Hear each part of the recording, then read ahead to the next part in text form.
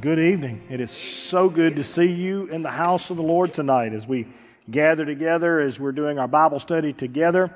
How many of you caught me online the last day or so? A couple, two or three. A bunch of you got a lot of catching up to do, right? It's not as easy to do that, but if you'll go on the podcast, if you'll go online to allseasonsworshipcenter.net and pull up what was supposed to have been last Wednesday's sermon, which I'm not apologizing a bit for last Wednesday. So we can make that work. So if you get a chance, go back, and there's paperwork out in the foyer on Hannah. In fact, it looks like this, and it just gives you a chance to go online, sit down, and do this. So let me just give you a quick recap, because Hannah is our first character that walks us through the book of 1 Samuel, and that's our study on the book of 1 Samuel. And we're going to use characters to walk us through. It would take me, I was telling someone a while ago, it would take me over 20 weeks if I was just to go scripture by scripture. It would take way long. This way I'll jump around a little bit, but I'm getting the main thrust, which is what we've called the crown. Someone is supposed to wear the crown. And that's what it's all about, this battle for the crown, this movement toward the crown. And Hannah starts us off. It seems strange that this woman, who is a nobody from nowhere, married to a nobody, has no history, no heritage, and all of a sudden, she's the star character of our story. She starts the whole thing off, and it starts because God closes up her womb and says you can't have kids. And through all of that trouble, and we kind of broke it down into 3 steps, basically Hannah's problem of not having children moves her in the direction toward God. God knew by pushing this lady, by pressing on this lady, that He would get some precious oil out of it. And so the problem comes because Hannah has beliefs. She has Sarah in the past. She has Rachel in the past, who were barren, and they have children. Even Samson's mother, it doesn't give her name, but it says Samson's mother was barren until she had Samson. So she has this history through reading about God, that God opens up the womb and God gives miracles. So instead of being mad at God and frustrated at God because of her husband and her other co-wife that she has there, she doesn't get upset. She runs toward God. And so we find that first her problem takes her to her response. And we find that she goes and falls before the Lord in the presence at Shiloh, and Eli is there, and he sees her praying, and he thinks she's drunk. She says, "No, I'm not. I'm just very vexed." And he blesses her and says, "Next year you'll have a child, or you be blessed and have a child." And she does. She goes home, and we talk about it through that, how she goes from that to worship. Worship comes before you get the miracle. You don't get the miracle, then you worship. You get worship. She worshipped. The Bible says her whole countenance of her face changes. She believes God before it ever happens. You'll have to listen to the video to catch all of this. And then number 3, it brings us to Hannah's mindset. Hannah has a child, raises this child till he's over 3 years old, weaned from her, and then she carries him as she promised God, "If you'll give me a child, I'll give him back." She takes him to the temple, back to Eli, stands this little boy in front of Eli and says, "He's yours. God gave me what I asked for." And her prayer is such an powerful prayer, and I wish I had time to just redo that. It would take weeks. But just to let you know, her prayer is so powerful and anointed that she is the first person to ever truly declare there will be a Messiah. It's her prayer. You'd think it'd be some guy or somebody in the Old Testament somewhere, but it is Hannah, when she prays, who talks about your coming king and your anointed one. The king there means Messiah. She, in her prayer, in her chasing God, says, "I see it. I see one day that God's going to give us His king. He's going to give us His anointed one. He's going to give us..." And so Hannah is a powerful story bringing Samuel into this world. And now we move to this other character I mentioned. His name is Eli. Eli is such an interesting person. And As you pull out your papers, we will walk through. You'll need a couple of those tonight. And so as we begin this, Eli is the best way I can go ahead and describe Eli is the way I gave it in the title. Eli is too little, too late. Eli is too little, too late. Go with me in your Bibles to 1 Samuel chapter 2 and verses 22 through 36, and we will read. 1 Samuel 22, verses 22 through 36. And here's what it says.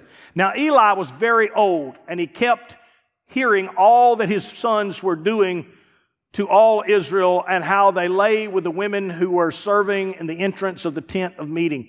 And he said to them, "Why do you do such things? For I hear of your evil dealings from all the people. No, my sons, it is not a good report that I hear the people of the Lord spreading abroad. If someone sins against a man, God will mediate for him. But if someone sins against the Lord, who can intercede for him?"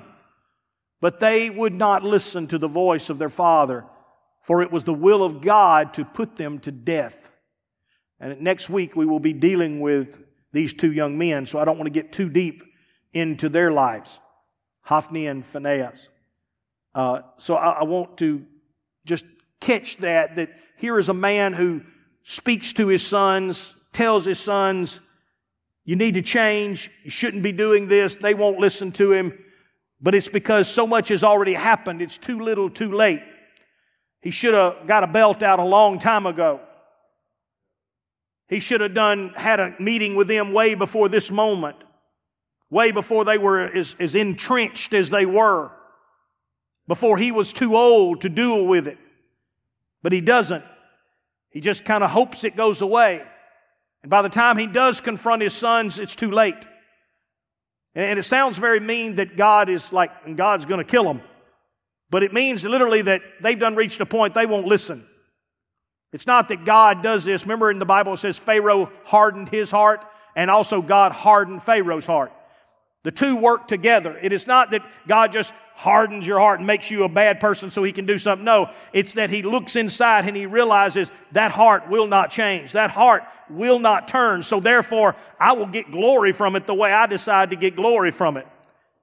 If it won't harden, if it won't soften, then I'll harden it some more. And in doing so, there's no question of my judgment. There's no question that I had a right to do what I did. And so we see that now the boy Samuel continued to grow both in stature and in favor of the Lord, and also with man. And there came a man of God to Eli and said to him, "Thus says the Lord, did I indeed reveal myself to the house of your father when they were in Egypt, subject to the house of Pharaoh? Did I choose him out of all the tribes of Israel to be my priest, to go up to my altar, to burn incense, to wear the ephod before me? I gave to the house of your father all my offerings by fire and from the people of Israel. Why then do you scorn my sacrifices and my offerings that I commanded from my dwellings, and honor your sons above by fattening yourselves on the choice parts of every offering of my people Israel? Therefore, the Lord of God of Israel declares, I promise that your house and your house of your father should go in and out before me forever. But now the Lord declares, far be it from me, for those who honor me I will honor, and those who despise me shall be lightly esteemed. Behold, the days are coming when I will cut off your strength. One interpretation says, I will cut off your arm and the strength of your father's house, so that there will not be an old man in your house. Then the distress you will look with envious eyes on all the prosperity that shall be bestowed on Israel, and there shall not be an old man in your house forever. The only one of whom I shall not cut off from the altar shall be spared to keep his eyes and from grief in his heart. And all the descendants of your house shall die by the sword of men. And this shall come upon your two sons, Hophni and Phinehas, shall be a sign unto you. Both of them shall die on the same day. And I will raise up for myself a faithful priest, who shall do according to what is in my heart and in my mind, and I will build him a sure house, and he shall go in and out before my anointed forever. And everyone who is left in your house shall come to implore him for a piece of silver or a loaf of bread, and shall say, please put me in one of the priest's places, that I may eat a morsel of bread. This is a powerful statement. Just like I did last week, there were 3 parts. I want to use 3 parts to describe Eli's life. He is a man who does too little, too late. He is 98 years old, as you fill in your paper. He is 98 years old when all of this calamity will hit him. From the time that he is younger is when anywhere from 10 to 8 to 15 years, somewhere in that range. We don't know exactly how long. We just know that Elkanah will keep coming back yearly, and Hannah keeps getting pregnant yearly.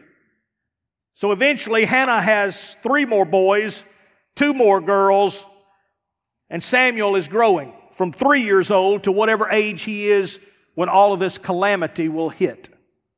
So understanding that he is 98 years old by the time all of this falls apart, and he has been basically a judge, one of the judges, just like Samson, just like others. He has been a judge for 40 years.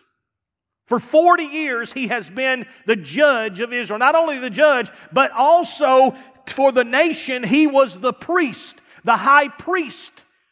This was one of the most exalted men ever you're going to read about in the Bible.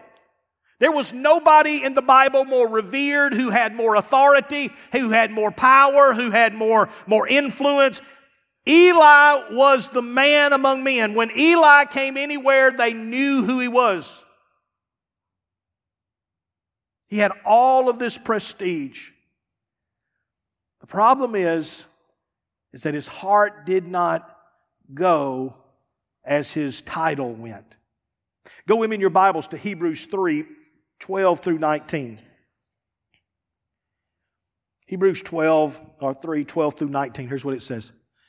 Take care, brothers, lest there be in any of you an evil, unbelieving heart, leading you to fall away from the living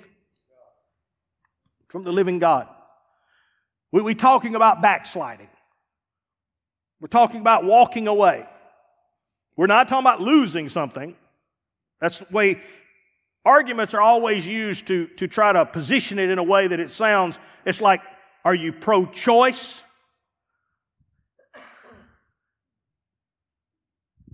In other words, do you believe in the rights of a mother, if we talk about abortion? Or are you pro-life? You want to position yourself in a set of strength. And so many times when this discussion is brought up, it's losing. You can't lose your salvation. And I'll agree, there's a 100% chance you can't lose it. God's never lost anything, and He's not going to lose anything today. But throughout the Bible, let me explain very carefully, through the stories of the Old Testament to the Scriptures of the New Testament, there is a falling away. There is a walking away. There is a deciding within yourself, a backsliding, as Jeremiah would say in the Old Testament, my people have backslidden from me. Now, as we break this down, understand, I'm not worried so much about your theology. I'm not trying to change your theology. Because really, we're probably closer than you think, no matter how you fall on this. It's been pumped into our Western culture for so long that it's pretty much just a given. You can't lose salvation. But here's the key. The people who write that, you have to understand very carefully what they're saying. They're saying that when somebody gets genuinely saved, they will not go back to sin. So what if somebody does go back to sin? Well, that person was only faking it and holding on and really never truly was saved. That's the theology. Now, I don't have a problem with that as long as somebody will walk up to somebody who we thought was saved is now having an affair, and you're willing to walk up to them and point your finger and say, you never were saved in the first place. Now, we don't want to do that, so that's become a very muddled conversation. Does this make sense to you? Or you can go even to a greater extent where I fall that, yes, you were saved. You actually received salvation, but they are true in this point. You were transformed in your heart, but you never allowed God to transform your mind. So in time, dabbling back in what you should not have been dabbling in and thinking on what you should not have been thinking in, you were drawn back to something and you walked away from the goodness of God and you walked away from the mercies of God back to something that you kept dreaming and thinking about, much like Israel does in the wilderness. Even though God saves them and delivers them, their mind was never set free from the bondage that they were in. So any moment that nobody was around to hold them accountable, they're building calves and they're having orgies and they're doing all kinds. What's the problem? They were transformed in one way, but not totally. Now, however you fall on this is okay with me. I don't care. You can either tell someone they never had it, or you can tell someone they had it and they lost it. But either way, the Bible makes very clear that people backslide. Amen? Okay, I'm getting these weird looks. So let's just use Scripture to explain what I'm talking about. He says, go back with me to verse 12. Hebrews 3, verse 12. Take care, brothers, lest there be any of you a what? An evil, unbelieving heart. When he says heart, he means what? Mind. He says, it's not that, and he says brothers. He's not saying you're not saved. He's saying, brothers, listen, here's the problem. Be careful that you don't get this unbelieving mind cranked up, because here's what's going to happen. Leading you to fall away from the living God. Take care. But what you should be doing is exhort one another, verse 13, every day as long as it is called today, that none of you may be what? Hardened by the deceitfulness of sin. He's talking about do not allow yourself to be drawn back away. For we have come to share in Christ, if indeed we hold our original confidence firm to win. So when people say, well, it has nothing to do with me, it's all God. That's not Scripture. You can pull out that one Scripture, maybe two, and make yourself feel good, but listen to me, when you take the context of the whole Bible, it doesn't fit. It doesn't fit. So here's today, if we hear His voice and do not harden our hearts as in the rebellion, He's talking about in Egypt, talking about Israel. For who were those who heard and yet rebelled? Was it not all those who left Egypt led by Moses? And with whom was He provoked for 40 years? Was it not those who sinned? Those bodies fell in the wilderness. And to whom did He swear that they would not enter His rest, but to those who were? This is the apostle teaching this doctrine to make people very understand. Listen, there was a picture in the Old Testament. There was a purpose for this. Verse 19. So we see that they were unable to enter because of. What keeps you walking with the Lord? Belief. What causes you to be separated from the Lord? Unbelief. And guess who gets to choose? You. You do. You get to choose. Let me see if I can show it to you again. Chapter 10, verse 24, and I don't have time to deal. This is not my purpose tonight, but I need you to get a taste of what story Eli is in the Bible. Here's what it says. And let us consider how to stir up one another to love and good works, not neglecting to meet together as is the habit of some, but encouraging one another, and all the more as we see the day drawing near. Now, usually we just pull that one scripture out because we want people to do what? Go to church. That's the scripture we use to get you to go to church. Don't cease the assembling of yourselves together, especially as you see the day drawing nigh. You know, you got to be in church. It tells us to be in church. But we stop and we don't realize what the next verses say. Here's what it says. For if we go on deliberately after... Now, what does that sound like to you? Saved? Some of y'all are like, man, this is messing my theology. I understand. The Bible will mess up your theology. It'll tear your theology to pieces. But this is what the Bible says. Nobody has a problem with the scripture before. We all need to go to church. But the very next verse says this, for if we go on sinning deliberately, and this is what I'm talking about. It's not a mistake. It's not you, oh Lord, I messed up, forgive me. That's not what I'm talking about. That's not, we're talking about someone who is deciding in their heart and in their mind, I am not serving Him anymore. I am walking away from this relationship. I would rather go back to my friends and rather go back to my life and rather go back to this. This is what we're talking. This is what Paul is talking about. Not losing something. Oh, I lost it. No, you won't lose it. You'll know the moment you forfeited it. You'll know it.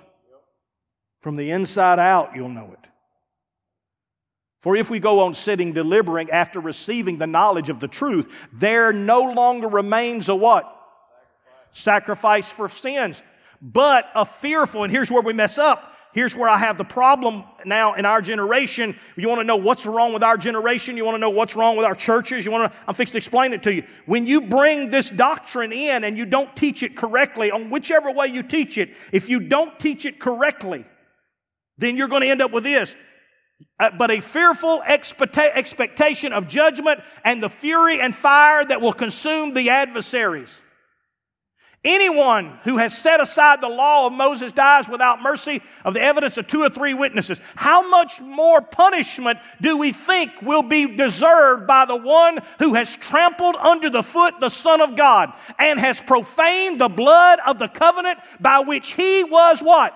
Sanctified, and has outraged the Spirit of...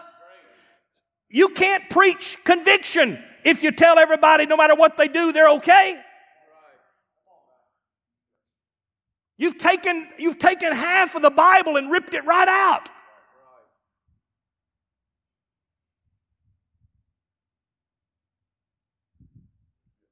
So I don't care which side of this you stand on. I'm not arguing whether you believe in eternal security of this. But you're going to have to come to the grips of if somebody is not living a godly life, you can't keep telling them they're okay. You either tell them they didn't get it, or you tell them they walked away from it. And until the church gets back to this, yeah, we'll have a lot of people show up to places, and we'll have a lot of big concerts, but we will not have a changed society. Okay.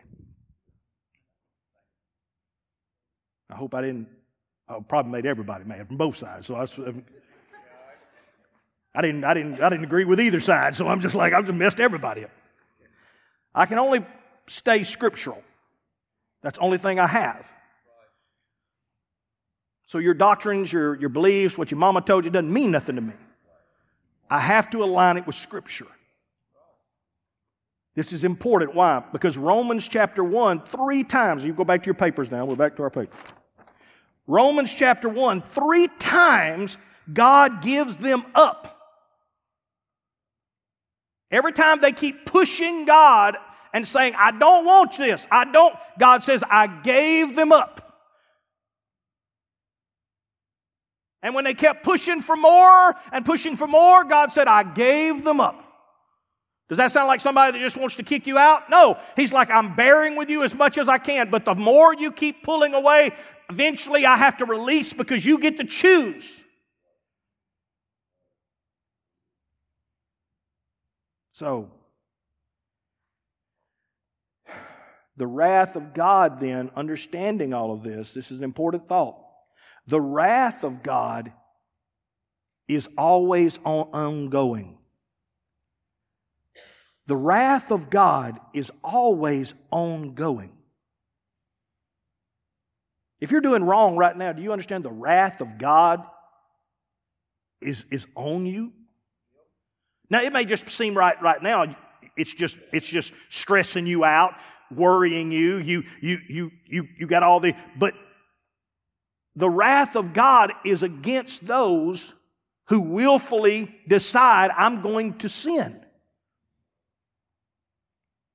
The Bible says that the Spirit comes, one of His main goals is to convict people of sin.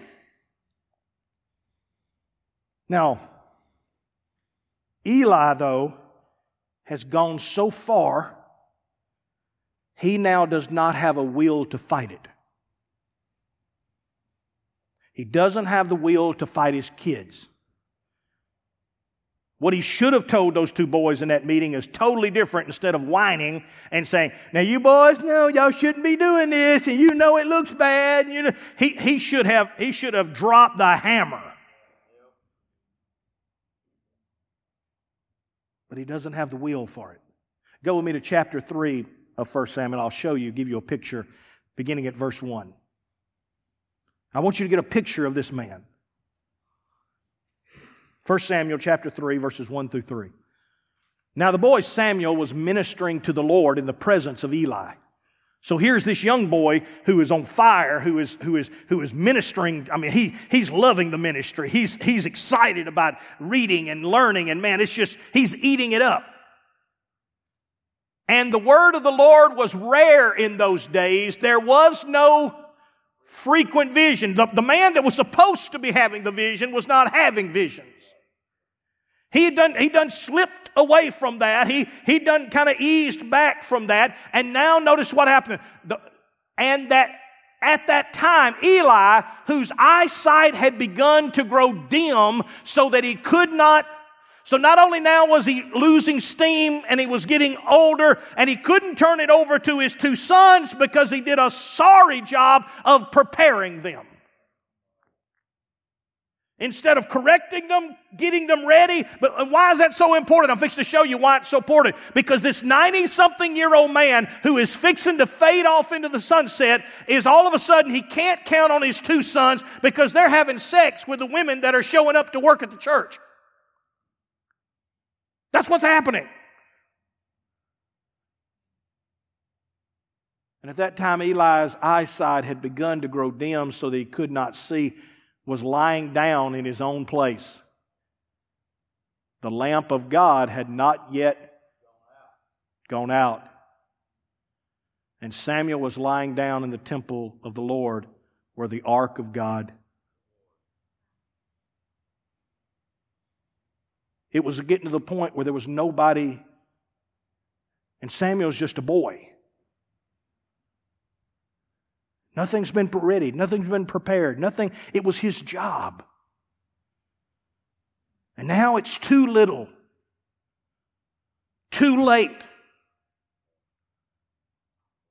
He has ignored, pushed aside. There's words here because number one, as you get to number one,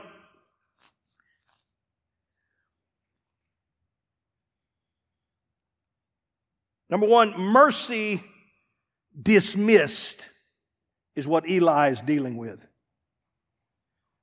Eli is dealing with mercy dismissed. Let me give you some different words for it. To avoid, to withdraw, to veto, to disapprove, to forbid, to pass up, to dispute, to rebuff, to scorn, to prohibit, retract. All these words describe what he was doing at the moment. Everything he should be doing, he wasn't. He was looking at the God of mercy, and he was dismissing everything of his responsibility. He just dismissed it. I'm tired. I'm old. I don't want to deal with it. I don't want to correct my sons. But I still want God. I still want God. I just don't want to do what I'm supposed to do. You ever get like that? Man, I want it better. I just don't feel like getting up and go to church. I want our marriage, but I am not getting up and cooking dinner. I am not going to go to the other side of the couch and hug on them. I'm just not going to do it. I'm just going to sit here and wish it was different. And wonder why it's not. But I'm not going to give the effort.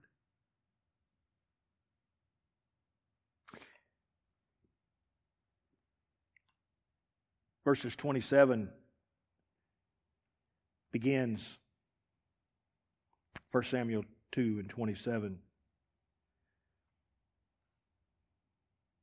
God is already knowing and laying this on Eli's heart. He feels it coming. So God goes to the next step. Chapter 2, verse 27 says there's a man that comes in 1 Samuel.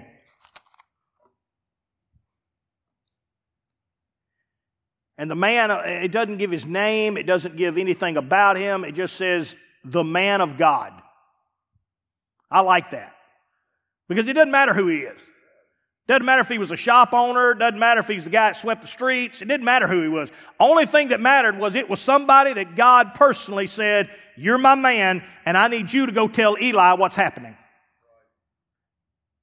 And so the Bible says, and there came a man of God to Eli and said to him, thus says the Lord, did I indeed reveal myself to the house of your father when they were in Egypt, subject to the house of Pharaoh? And I want you to notice here, if you were sitting here and you were Eli, you have to answer these questions.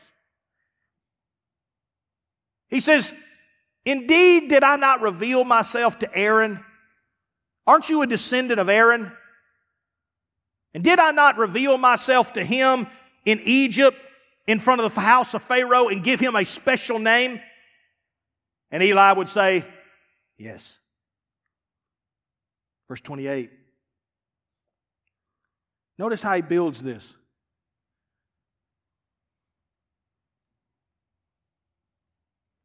We're rolling. 1 Samuel 2 and 28. All the way to 29. Here we go. Did I choose him out of all the tribes of Israel to be my priest? He said, not only was he special, did I not give him a privileged place? Did I not give him a privileged spot? How about this? To go up to my altar in my presence to burn incense before me? Did I not give Aaron and give your tribe and give your people a very special place in the house of God? To wear an ephod before me? The ephod was the most beautiful garment. Do we have a picture of that I think we pulled up that has Eli and Samuel? And if you ever met Eli and he ever came into the room, I mean, he had the ephod on. He was, I mean, that's Samuel walking around all the time. I mean, he is the highest representative. God says, did I not give you the ability to have all of this to take care of the house of God? Did I not give you a special robe to wear? Did I not give you a name? Did I not raise your family above every other family? Did I not do all of this? And Eli, listening to this man of God, is having to say, yes. Verse 29.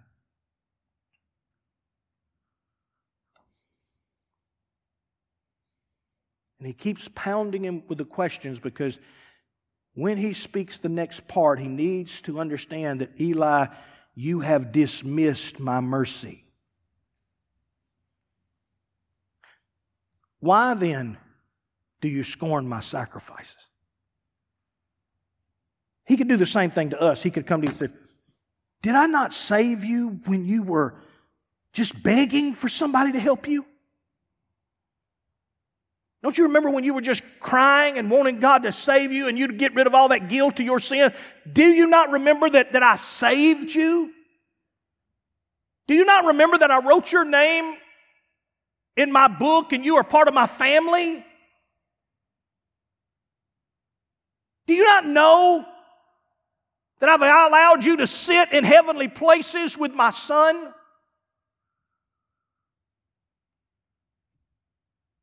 Then why do you do what you do?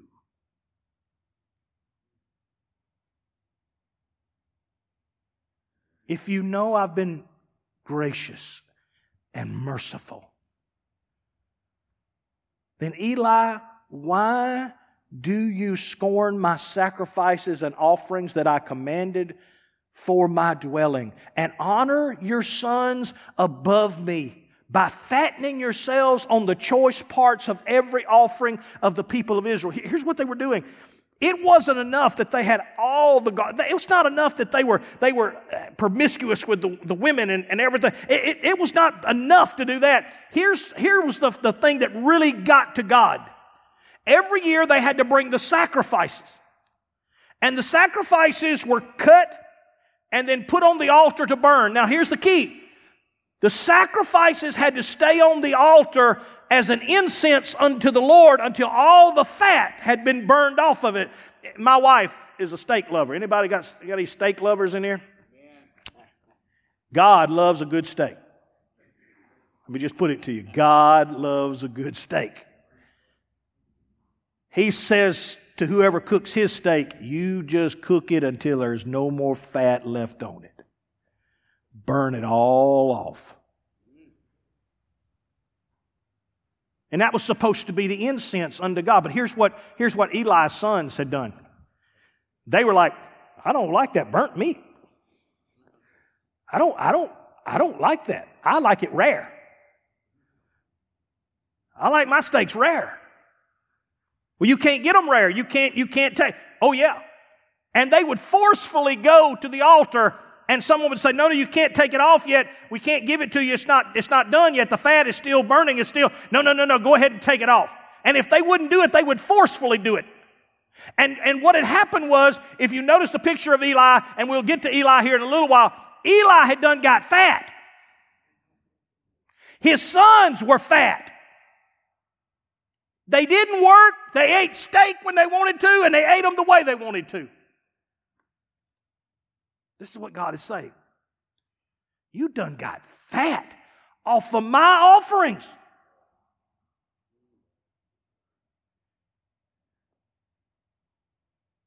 You wouldn't honor me.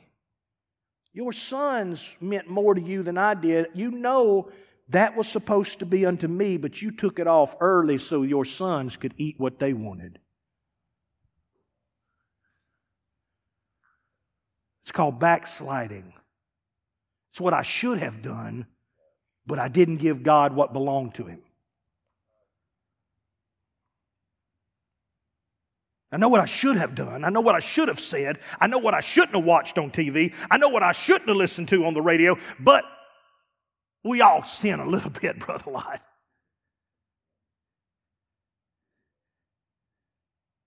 No, we don't. You do. But no, we don't. Render unto God what's God's. So, go with me now to Numbers 4 and 16. He's describing these privileges. Listen to what Numbers 4 and 16 says. And Eleazar, the son of Aaron, the priest, shall have charge of the oil for the light, the fragrant incense, and the regular grain offering, and the anointing oil, and the oversight of the whole tabernacle, and all that is in it, of the sanctuary, and all its vessels. Eli was set up like a king. People brought him grain, people brought him meat, people brought him everything. His one job was to stay close to God. Instead, he loved his boys more than he loved his God. And I don't think he really loved his boys, because that's not true love. To know you're doing someone hurt and to call it love, just because you buy somebody a candy bar doesn't mean you love them. They may not need the candy bar. No may have been the greatest love language you could have spoke. But Eli only said, yes, whatever you want, boys. Whatever you like, boys. Whatever makes you happy. As long as we can just keep peace in the house. It was a privilege. And to think of how anointed this guy was. In 1 Samuel 1 and 17, we don't have to go there, but in 1 Samuel 1 and 17, he is the guy who looks at Hannah and says, Hannah, may the Lord bless you, and you have a son. He has that kind of authority. In the second chapter, when Elkanah comes every year with Hannah and they make a new little coat for Samuel, the Bible makes it very clear that Elkanah would come, they would make their sacrifice, they would give Samuel his little coat, and Eli would bless Elkanah and Hannah and say, may the Lord bless you. He must have had something, because they had 5 more children. 3 more boys and 2 girls. She wasn't barren. She ended up having half a dozen. That came from Eli. This was his anointing. This was his privilege. This is what he had.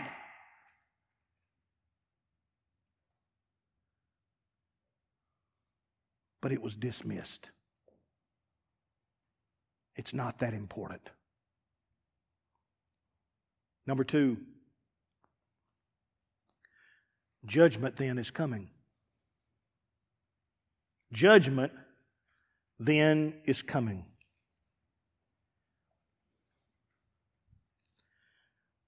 Let's go back to this man of God.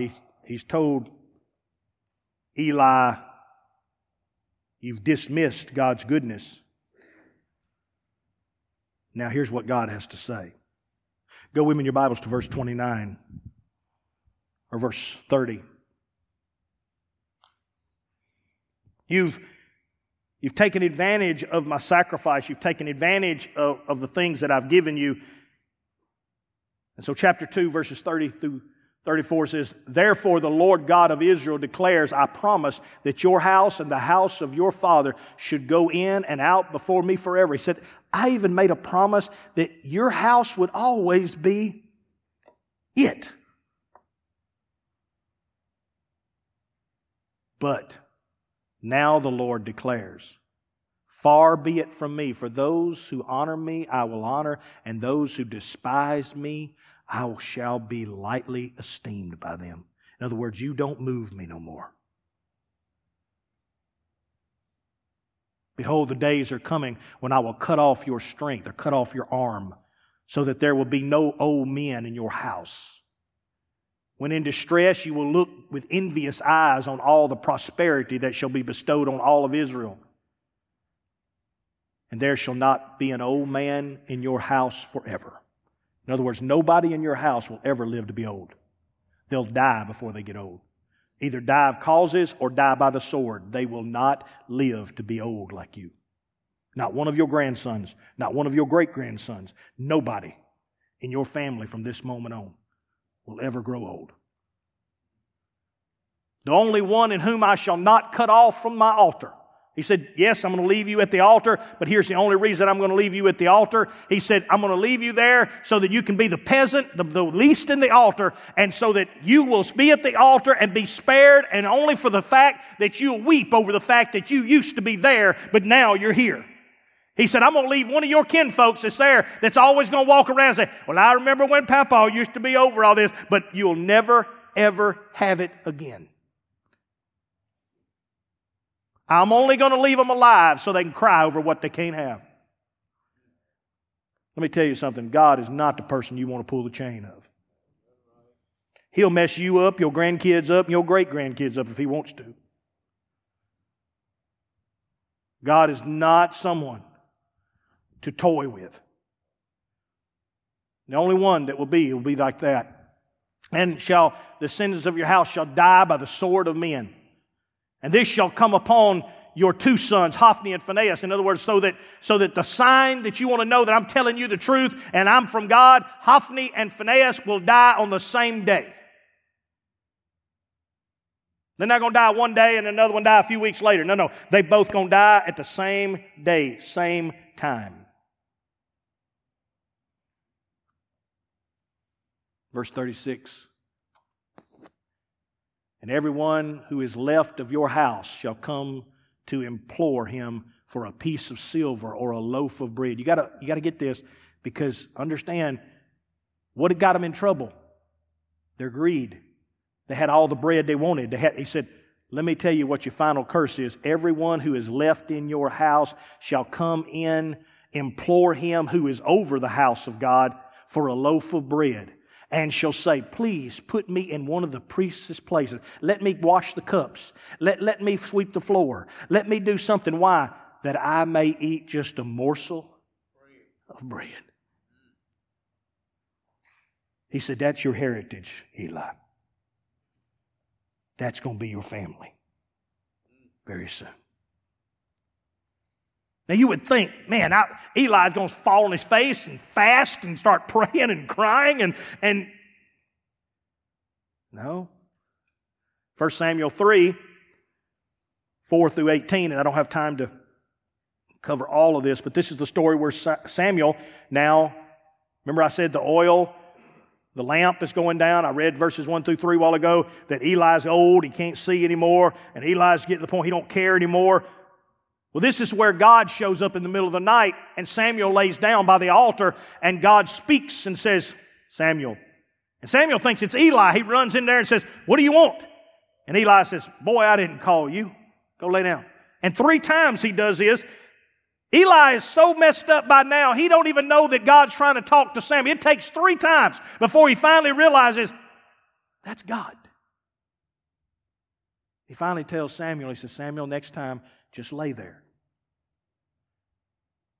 And when you hear that voice, just say, your servant hears you. Your servant hears it. And you know what? He did. And God tells Samuel, from the very first prophecy, God tells Samuel, says, Samuel, I'm fixing to tell you something that's going to hurt you, son. It's going to upset you. But don't you be disturbed. This has been coming for a long time. And I'm sure Samuel knew what Eli's sons had been doing. He knew all the rumors that were in town. He knew. He said, Samuel, I'm fixing to take care of Eli. I'm fixing to wipe his family off the map. The man who's been your teacher for all this time, he's fixing to be gone. I'm just letting you know. The next morning, Eli, and I love this, Eli looks at Samuel and says, now tell me what God said. And then he says this to Samuel. He says, if you don't tell me exactly what he says, may God do the same thing to you.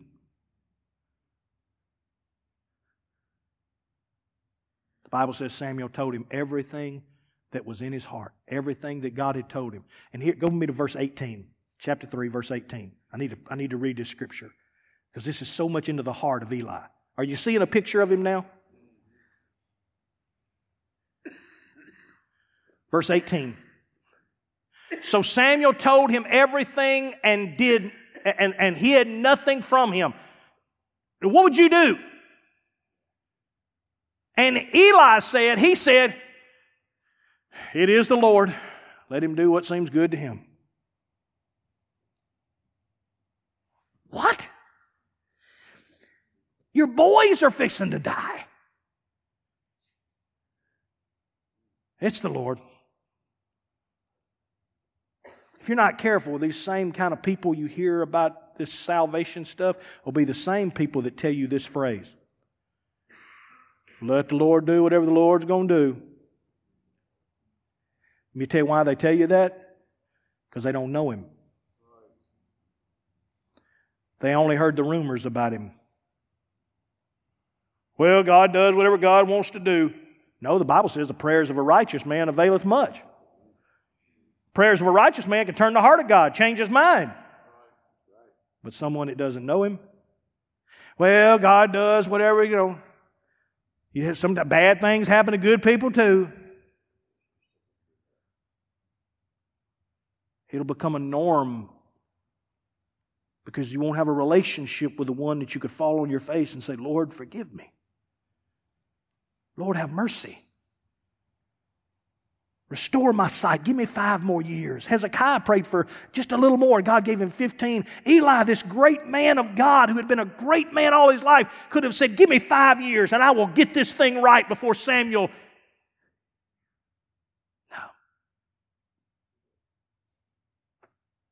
It's the Lord. Whatever He wants to do. He's done heard it from this one guy. Now He hears it from Samuel. Now go with me to 1 Samuel chapter 4, verses 12 through 18. This is the judgment. Begins. A man of Benjamin ran from the battle. This is, and I know I'm covering a lot of story. I told you it would take me 20-something weeks to do this thing if we did it long. But basically, the Philistines have attacked.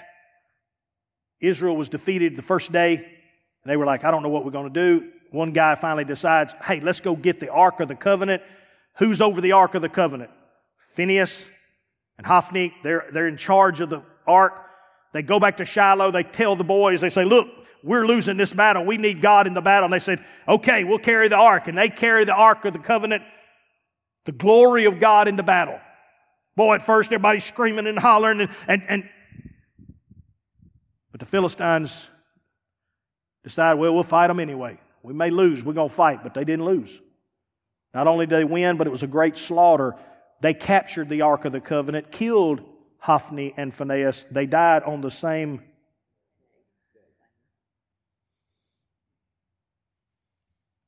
And now here's this man, only one man that runs back from Benjamin, the tribe of Benjamin. And it's almost 20 miles he's run. He's run a marathon. From where the battle took place to where he's at in Shiloh. A man of Benjamin ran from the battle line and came to Shiloh the same day. He ran. With his clothes torn and with dirt on his head. In other words, that rascal wasn't just running. He was climbing, crawling. He was like a rabbit going through the woods now. He come out the other end looking rough. It wasn't no stroll down the street. Because he didn't know down the roads whether the Philistines would be there. He's just by himself now. He's scared. He's cutting through every corner. He's cutting through woods. Anything he can do to not be seen. And he's torn up. He's scratched up. He's messed up. And he comes running into town. When he arrived, Eli was sitting on the seat by the road. Eli is pointed toward him. But here's the problem. Eli's blind. Eli hears footsteps running by. And then he hears all this commotion. Listen, I'll just go ahead and say it. Eli was sitting on the seat by the road watching, for his heart trembled for the... Eli knew what was coming. But I want you to notice he wasn't crying for his boys. He wasn't crying for his boys. He doesn't give up on his boys. He was crying for the glory of God. He realized that I was the caretaker of the glory. And I did not take care of it. For he trembled that the ark was gone. And when the man came into the city and told the news, all the city cried out. When Eli heard the sound of the outcry, he said, what is this uproar? The guy ran right by him, tells everybody in town, and Eli's still sitting there on the road, and he's like, what are they talking? What's going on? And so here's what happened. And he said, what is this uproar? Then the man hurried and came to told Eli. He said, I ran back. And the man said to Eli, I am he who has come from the battle. Now, you got to understand how the writer writes this. This is not written as doctrinal writings. This is written as narratives. So Shakespeare does this. It'd be like, well, what did you eat today?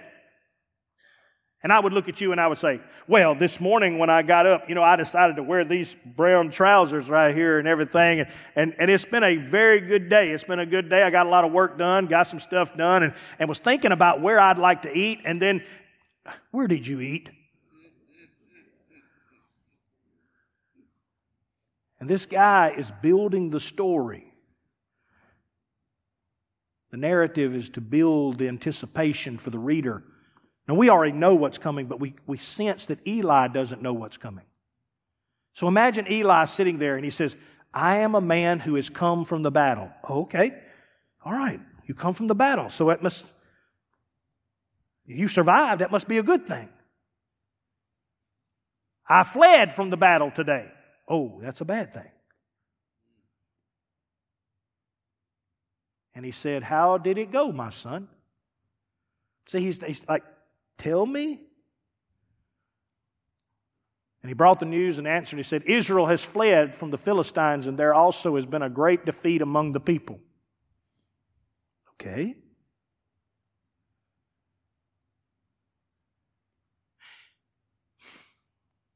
And your two sons also, Hophni and Phinehas, are dead.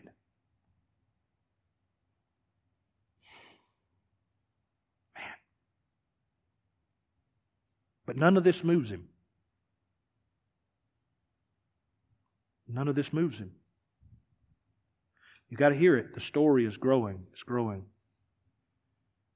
And the ark of God was captured. As soon as he mentioned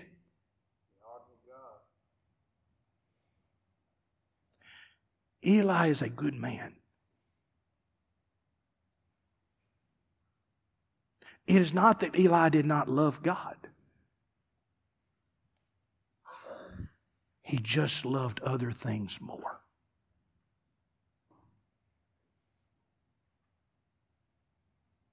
He just loved other things more. Some of you are sitting here today, you ain't got nothing against God. You just don't love Him enough to change. So the only response to that is, well, one day when you meet Him and He sentences you to hell, since you didn't want to worship Him now, you'll get to meet Him one day and He'll tell you why you're not going to heaven because you didn't serve Him and you put something else. And you'll think at that moment, I should have never loved that. That thing is gone. That thing isn't even... But it'll be too late. It'll be too little, too late. But Lott, you're being mean. No. I'm telling you, as long as there's life, there's hope.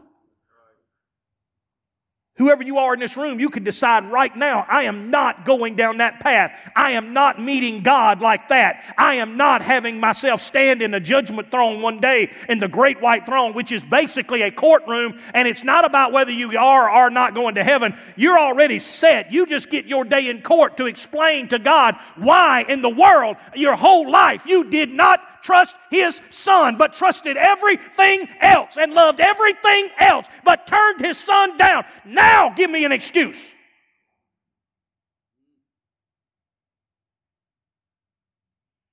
Nobody. John writes in Revelations, blessed are those who are part of the first rapture, not those that are part of the second judgment. That's just a court date where you already know you're guilty. You just got to stand before the judge. All because on this world you loved something more than you loved Him that won't mount to a hill of beans now.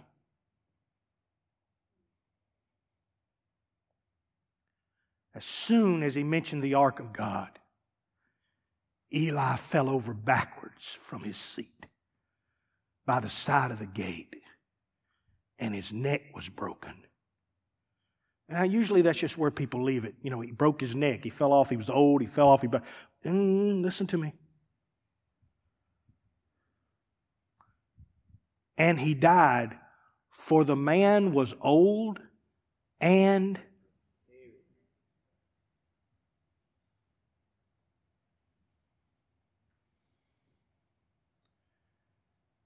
The life that he chose is the life that killed him. He weighed so much that when he fell, the weight of a fat man who had obesely lived his life for himself and his boys took his life. It's got nothing to do with whether you're skinny or not, because I am not talking about fat people or skinny people. It's to tell you the narrative of the story. The thing that he decided I'm going to give my life to is the very thing at the end that kills him. And the thing that shocks him that he should have loved couldn't save him.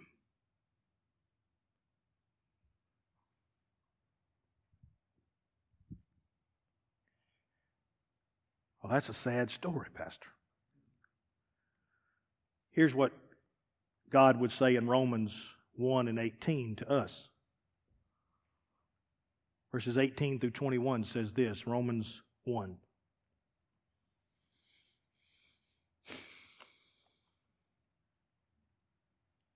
For the wrath of God is revealed from heaven against all ungodliness and unrighteousness of men, who by their unrighteousness suppress the... That's how it happens. Now, does that mean God's going to have wrath or God has wrath? He has wrath. The wrath of God is consistent. You may not have felt the full blunt of it yet, but God is using stroke by stroke and lick by lick and blow by blow to try to wake you up. Verse 19. For what can be known about God is plain to them, because God has shown it to them. For the invisible attributes, namely His eternal power and divine nature, have been clearly perceived ever since the creation of the world in the things that have been made, so they are without excuse. That's why the world fights so hard to come up with evolution and come up with everything else. And aliens got us here. And you know why? Because every time a sinner walks outside, he knows that the same God that made this is coming one day to judge me. Job said, the thing that I fear the most is when God rises up and visits me. What will I answer Him? Job said, it's the only thing I worry about. I don't worry about nothing else. The only thing that I think about is one day God's going to rise up and He's going to come visit Job. And what will I answer Him on that day about Job? For although they knew God, they did not honor Him as God or give thanks to Him. But they became futile in their thinking. The crazy thoughts. Let's go do this. Let's do that. Maybe this will work. Let's drink this. Let's live like this. They became futile in their thinking. And their foolish hearts were... How bad could it get? Well, ask Eli how bad it can get. Skip down to verse 28 through 32. I'll show you what he says to us.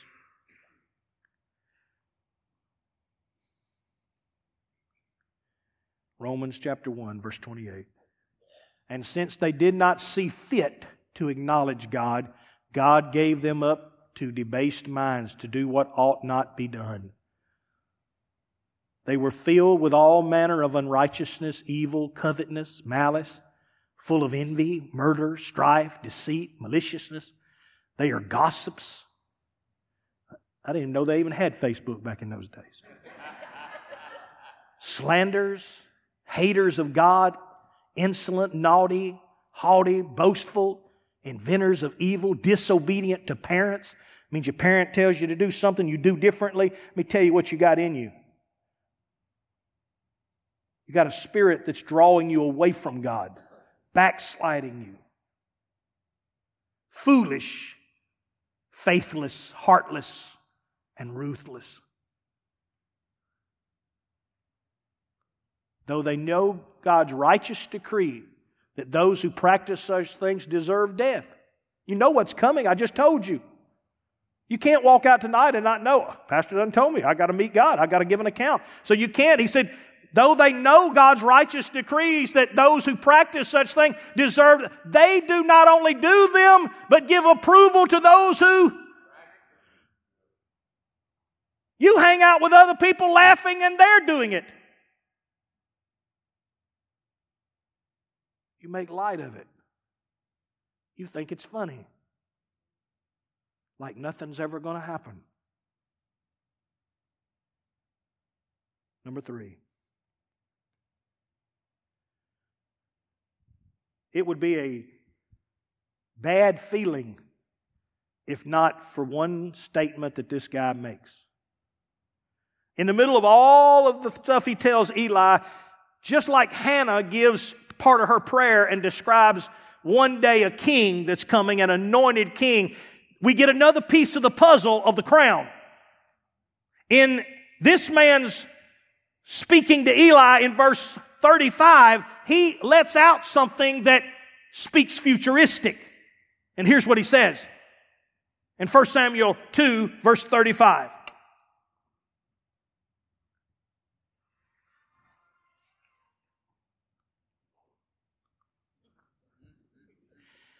And I will raise up for myself. This is God. I will raise up for myself a faithful. He said, Eli, don't you worry, buddy. You wouldn't do it, but I'm going to raise me up one who will be a priest, faithful unto me, who shall do according to what is in my heart and in my mind. And I will build him a sure house. And he shall go in and out before my anointed. Who do you think he's talking about? He's talking about Jesus Christ. In the middle of this, he says, you know what? There ain't a king yet, but there's going to be a king, Hannah says. And this man of God who's no named, but he's speaking to Eli, says, there is not a good priest yet. But let me tell you something, Eli. God has done decreed. He's going to raise himself up a priest. And we know that in the New Testament, the Bible says that Jesus is that high priest after the order of Melchizedek. He is a high priest forever. There is none that is going to go before him and none that's going to come after him. He is forever the high priest for all the children of God. That's why now I can come boldly to the throne room of grace, because God sits there, the Father, and my high priest sits there, my brother, the Son of God, Jesus Christ, making intercession for me.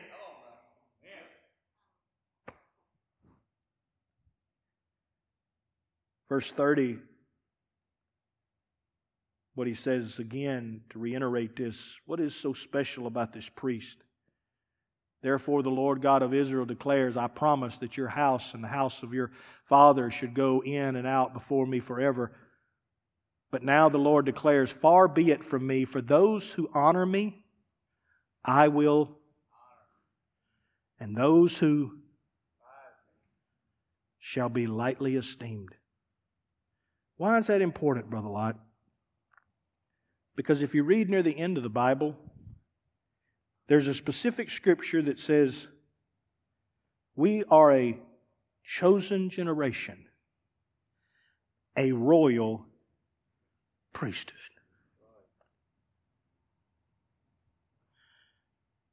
Priests are judged much more harshly than the world. I expect my judgments to always be harder than the guy downtown. Because the guy downtown doesn't know him. The guy downtown doesn't pray to him.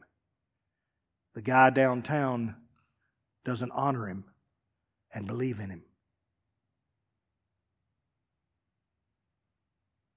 But when God says, Tim, you are a high priest, a chosen generation, a royal priesthood, a peculiar people called to good works, He's saying, Tim, you, like my son Christ, who is your example, you are to live this way. And I give honor unto those who honor me. And those who despise me, I don't really think about a whole lot.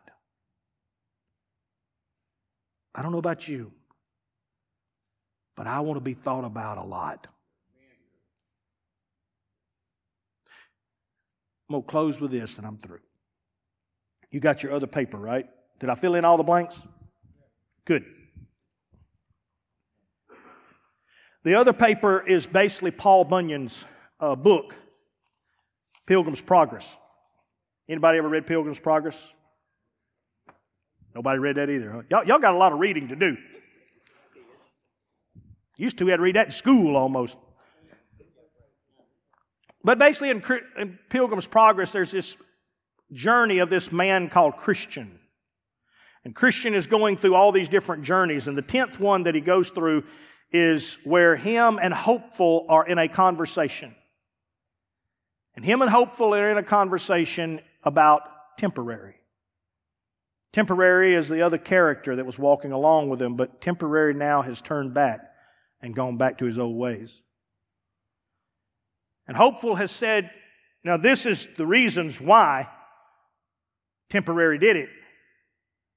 And he looks at Christian and he asks Christian a question. He says, Can you tell me the process? Can you explain to me the process that it took to get there?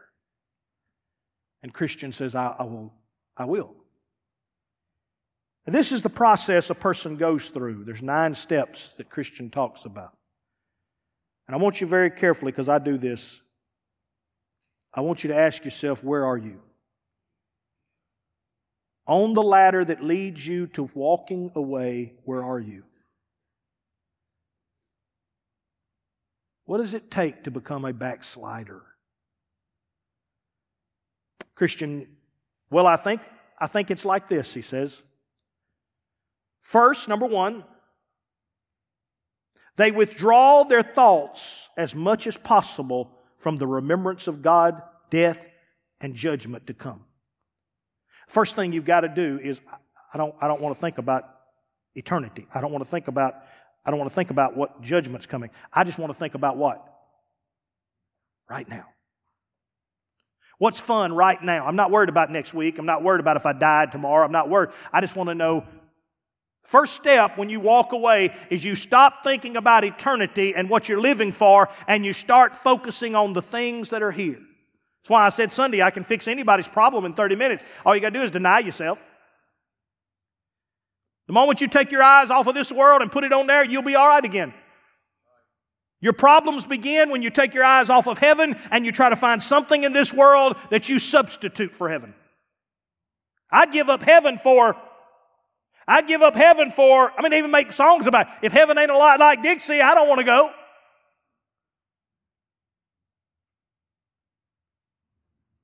Number 1, you have to stop thinking about eternity. Stop thinking about the real reasons. I know sometimes I come across as a mean person, and I don't mean to. But what it really is I really don't care about all the stuff most of y'all care about. I don't care about Christmas trees and all the...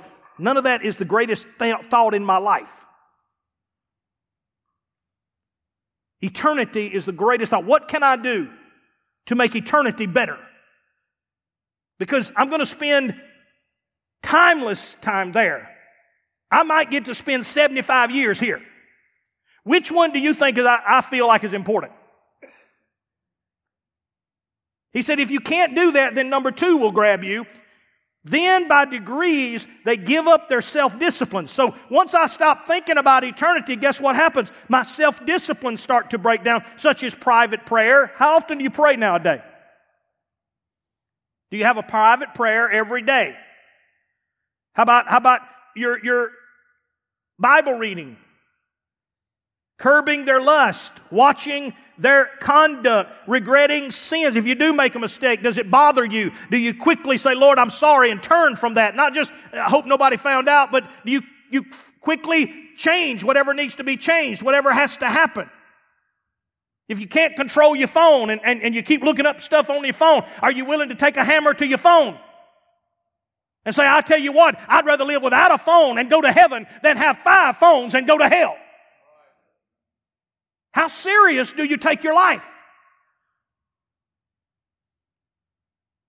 But if you quit thinking about heaven and you got your phone on you all the time and you got all this going on, it'll take you to number 3. Then they shun the company of lively, warm Christians. I mean, you don't want to hang around somebody talking about heaven. You don't want to hang around somebody that when you show them something you've got on TikTok and you show them like, ooh, that's gross. I'll find me a friend that does laugh at my jokes. You can't hang around warm Christians anymore because the stuff you're thinking about and the stuff you talk about and the stuff you don't do doesn't match up anymore. Is this okay? Boy, I'm just wearing somebody out. Maybe me. Number 4. After that, once they get to where they got them some good old friends and they don't read their Bible no more, they don't have prayer time anymore, they don't go to church anymore, they don't think about heaven, they think about what I can do tonight, nobody will figure out. Then number 4 says, after that, they grow negligent to public duties such as hearing and reading the Word of God, attending meetings. They get to the point where, hey, did you go to church this Sunday? No, I didn't make it this Sunday. Okay. Number 5, then they begin to find fault with Christians. That Christian stuff, there's just so many people, hypocrites and everything. You'll start poking holes and finding flaws in Christians. Let me go ahead and explain something to you. The church is a hospital. And let me go ahead and break something to you didn't realize. You are one of the sick people that come. You're not one of the healthy people that just go watch. But if you get to hanging out with your friends and get to hanging out without the God and you get to hanging out without the Word and prayer, before long, all you notice are the negative things and the things you don't like. It ain't just not going anymore. Now you can laugh about poking fun at Jesus on some cartoon and it gets easier, doesn't it? Number 5, then they begin to find fault with Christians and different things. Number 6,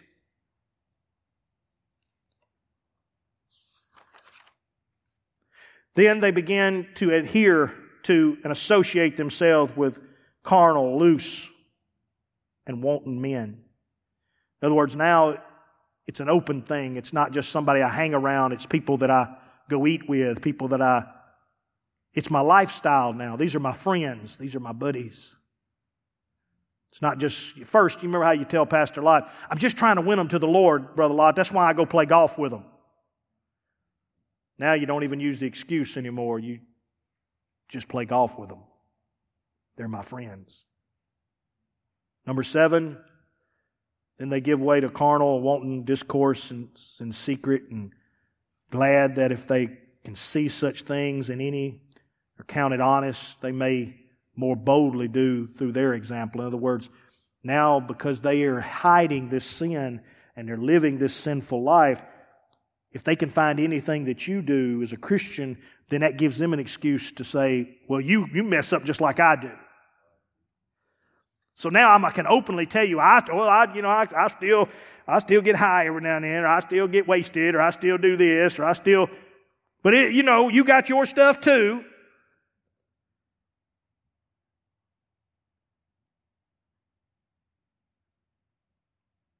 Man, this would be funny if I didn't want to reading somebody's mail, wouldn't it? I didn't write this book. Don't get mad. He's dead. But it was a good book. You need to read it. Number 8, after this, they begin to play with little sins openly. Now I'm getting more bold. I'm going to, I do it out in the open and kind of like it hurts a little bit when somebody makes fun of me, but I get used to it.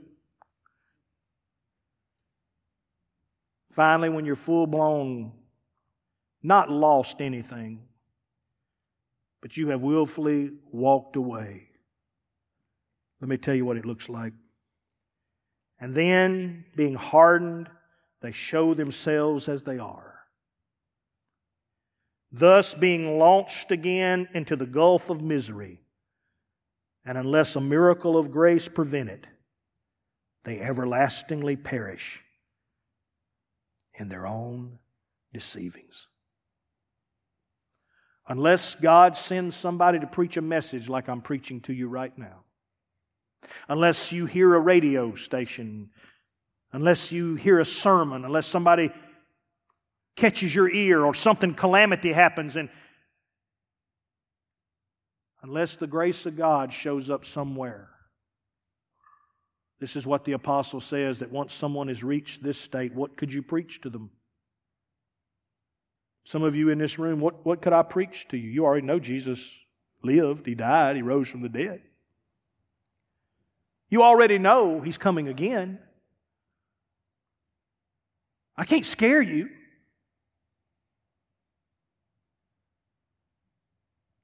What do you preach to a person who knows all the facts, but willfully says, I'll just take my chances? We call that person backslidden. And they're just as lost then as they were the day they came to the Lord. And you may know some of those people, and I pray to God you're not one of those people. I pray you're not. Because there's not a sermon you'll ever come on Sunday and hear that I'll preach it in such a way that it'll just draw you. No. If you don't listen to that voice that's inside your heart right now that's telling you, turn, there's no amount of words I'll ever tell you that'll mean anything. So if that voice is yelling at you, do it. Do it. Not for me, not for this church, do it for you. And the future God has for you. And the destiny God has for you. And not the destiny this world's got for you. Will you pray with me? Father, I can say no more.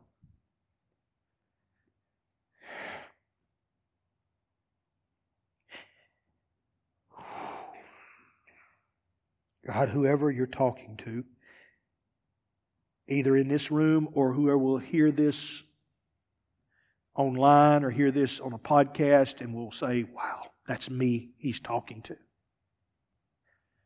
God, let your Holy Spirit one more time move strong upon them. One more time shake them to their foundations. It means nothing to me if they become millionaires or they have nice cars or they retire in nice houses. It means nothing to me if they return in their sin and they lose heaven. If I gain the whole world and lose my soul, what will I have gained? Nothing. God, let us take seriously our walk with you. We cannot save ourselves. It's grace that saves us, but it is our choice to walk with you that keeps us in our relationship. Stir us once again so that we don't fall away, walk away. As Paul said, Demas has forsaken me for the love of this present world. Don't let that be spoken of us. God, I thank you tonight for these incredible people. I don't think anybody in this room was here by accident. I believe they were here by purpose. And God, I believe in the name of Jesus right now that you've spoken to them. And that's enough. That's more than enough. In Jesus' name I pray. Amen. God bless you. Hey, go give that devil fits.